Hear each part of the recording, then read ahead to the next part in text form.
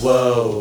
Rising in the rising sun, the land. Okay, everybody, welcome back to the Manga Stay 30-Day Challenge, day 13. Okay, so you're 1 day away now from hitting 2 weeks into this challenge. You're almost halfway there, and we're almost done with verbs. Today, we're going to be talking about two very important verbs, that is, iru and aru.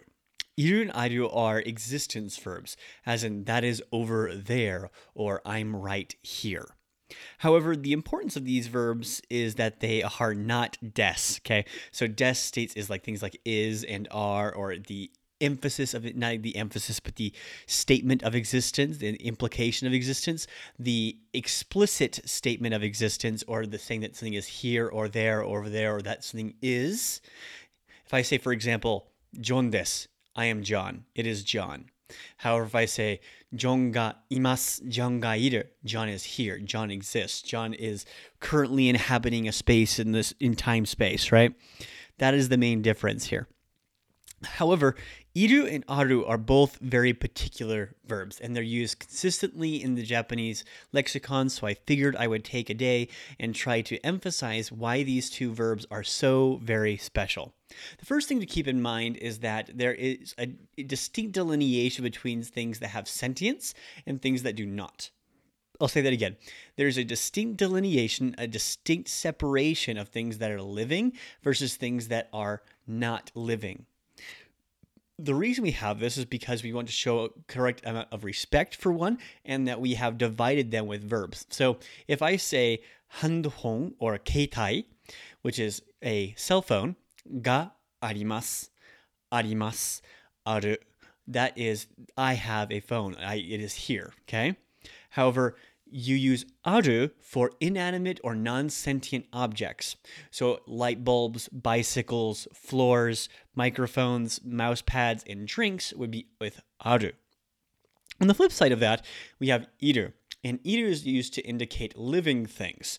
Dogs, your sister, your mother, that person, whatever that is. It actually be used as for, people who have passed away. Imasu, gozaimasu is also polite for, that's a different story. Let's not get into that.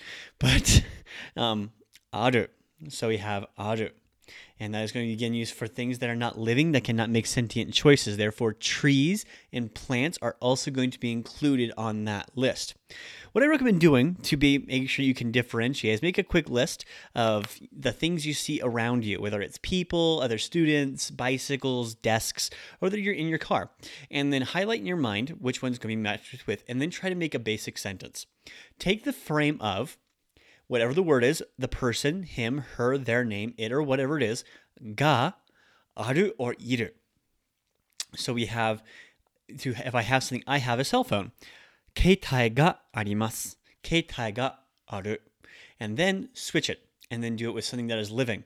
If you see a dog, inu ga imasu. Inu ga iru. And then work it on that particular frame of reference, okay? So we have the first frame of reference, which is non-living things, non-sentient things, aru, and then living things, iru. They are here, that they exist, okay? And make sure that we separate it from des, which is things like is and am and are not explicit statements of existence or having or holding something, okay? With that, though, I will sign off. Thank you so much. And tomorrow, we're going to jump back onto particles. Now, I should give you a quick warning. If you have made it this far in the 30-day challenge, you are awesome. This next group of 3 days, the 13th, 14th, and 15th, for some reason, are the point where most people drop off on this challenge. If you can book it through the next 3 days, you can get beyond where most people give up. So take that challenge. You can do this 30-day challenge, and I will be here to help you every single step of the way. Till tomorrow, Johnny.